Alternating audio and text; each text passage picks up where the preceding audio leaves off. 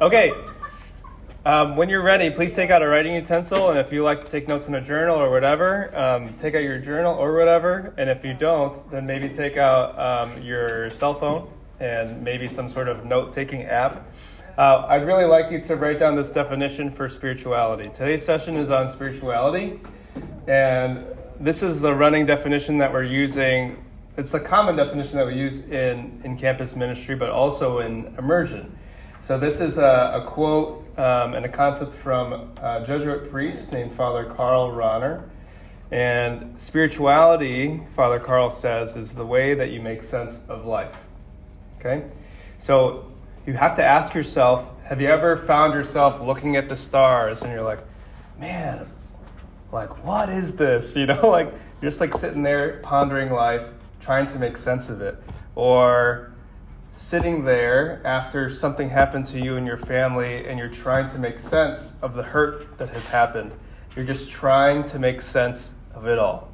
When you're sitting here in these seats, trying to figure out your life and your purpose and your degree and blah, blah, blah, we consider that in our framework, in our lens, in our faith, a part of your spirituality.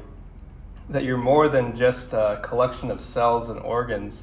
There's some sort of thing beyond that. There's something more.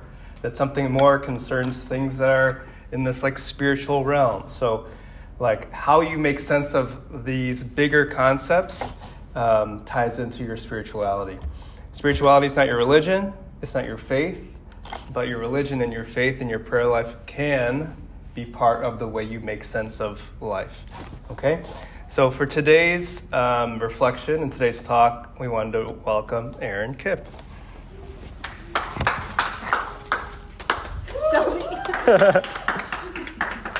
Hey now. Okay, so hi everybody.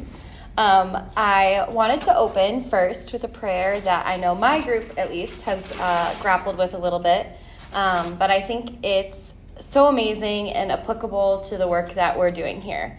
The prayer is written by Oscar Romero, a Jesuit martyr who died giving Mass in El Salvador, where our group will be traveling. So if you just want to take a moment to center ourselves. It helps now and then to step back and take the long view.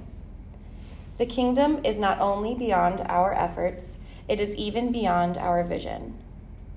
We accomplish in a lifetime only a fraction of the magnificent enterprise that is God's work. Nothing we do is complete, which is another way of saying that the kingdom lies beyond us. No statement says all that could be said. No prayer fully expresses our faith. No confession brings perfection. No pastoral visit brings wholeness. No program accomplishes the church's mission. No set of goals and objectives includes everything. This is what we are about. We plant the seeds that one day will grow.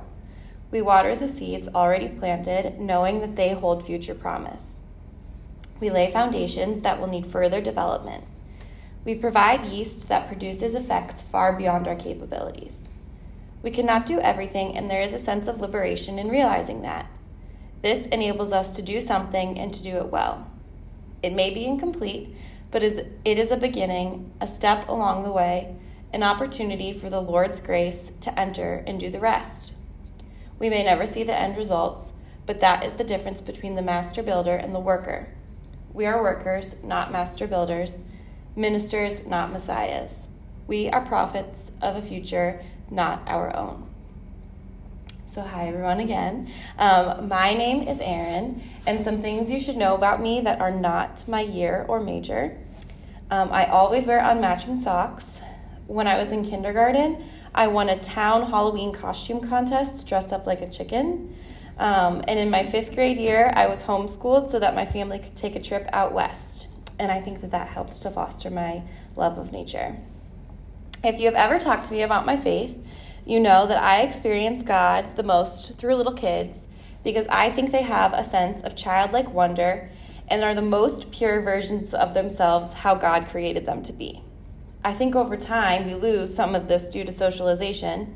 However, if you forget that time of your life or haven't been around little kids in a while, let me remind you of some of their quirks. Little kids are constantly asking why. Why can't I have McDonald's? Why can't I eat dirt? Why is something the way that it is? Or why am I here? In our adult lives, we tend to be moving so quickly that we prefer to find non-answers. Because this, that, or the other thing, and the infamous because I said so. We have talked a lot over the course of our prep work about why you chose to sign up, the call and your intention. And for me, a lot of this comes from spirituality. So what is spirituality? Well, Drell gave us a really great introduction. It's something different than faith or religion. Faith and religion can be part of spirituality, but it's not necessary. For example, I would imagine that most people here have religion and prayer, and it's a strong component of your spirituality. Going further, there are some individuals here who are not religious and still very spiritual.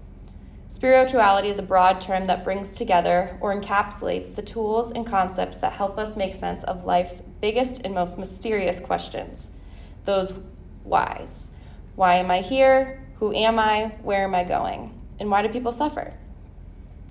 So when I started thinking about how to discuss this topic of spirituality, Jarrell posed some light reflection questions to get me thinking that included, does prayer work? And if prayer works, why does my prayer not work? Like I said, it was real light stuff. As I am no expert, I went to the people in my life that I thought I could ask to see what they thought. Admittedly, they were slightly taken aback at first. However, the answers that I got were really powerful. Some expressed that it worked, but not in the way that we always expect it to, and others expressed that they struggled with the concept and were pondering this question themselves. Although not directly my peer, I think that my favorite answer came from Mother Teresa, who says, I used to believe that prayer changes things, but I now know that prayer changes us and we change things. I used to believe that prayer changes things, but I now know that prayer changes us and we change things. So, another fun fact about me, I live in Boston, which is only about 4 hours from New York City. My family is fortunate enough to go frequently, but I will never forget one of the first times we went. When I stepped out of the subway, my mom asked, how could God love and care about me, answer my prayers when he has all these other people to worry about? But I don't think prayers work like that. I don't think God treats us like homework, where the more he is tasked, the worse he performs. I often talk about how my freshman year, I got the chance to attend the Ignatian Family Teach-In for Justice, and how one of the most powerful talks I have ever heard from Sister Peggy took God out of the sky for me. She said that God is the dance, not the dancer. My tiny human mind sometimes conceptualizes prayer like a transaction. Ask and receive, speak and be spoken to. However, my faith would not say this is the case. When God is everywhere in all things, the dance, the mountains, and the interactions that we have with one another, how could there not be enough God to go around? He's not some white guy with a beard sitting on his throne leading a list of requests. That is Santa Claus. Part of what John Carroll as a whole strives to do is take you one step further in your spirituality, whatever that looks like for you. I challenge you to let this immersion be a guiding force to take that one step. I started this talk by reading Romero's prayer, and he talked about planting the seeds and adding the yeast. Be open to this immersion planting a seed in you, just as we will spread and water the seeds of justice.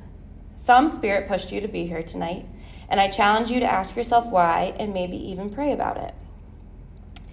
After all, it will change us in order to change things. So some final reflection questions. What was it like in the past, and where are you now in terms of your spiritual journey? What are the things that you do to help you make a sense of life's big questions? What does your spirituality look like? What does it have? Does it include religion, a faith tradition, prayer, community, rituals, reflections, silence, meditation, yoga, or running? What are the tools and concepts that can help you to develop the spiritual practice and spiritual life? And what are the tools and concepts that can help you develop a practice of going deeper?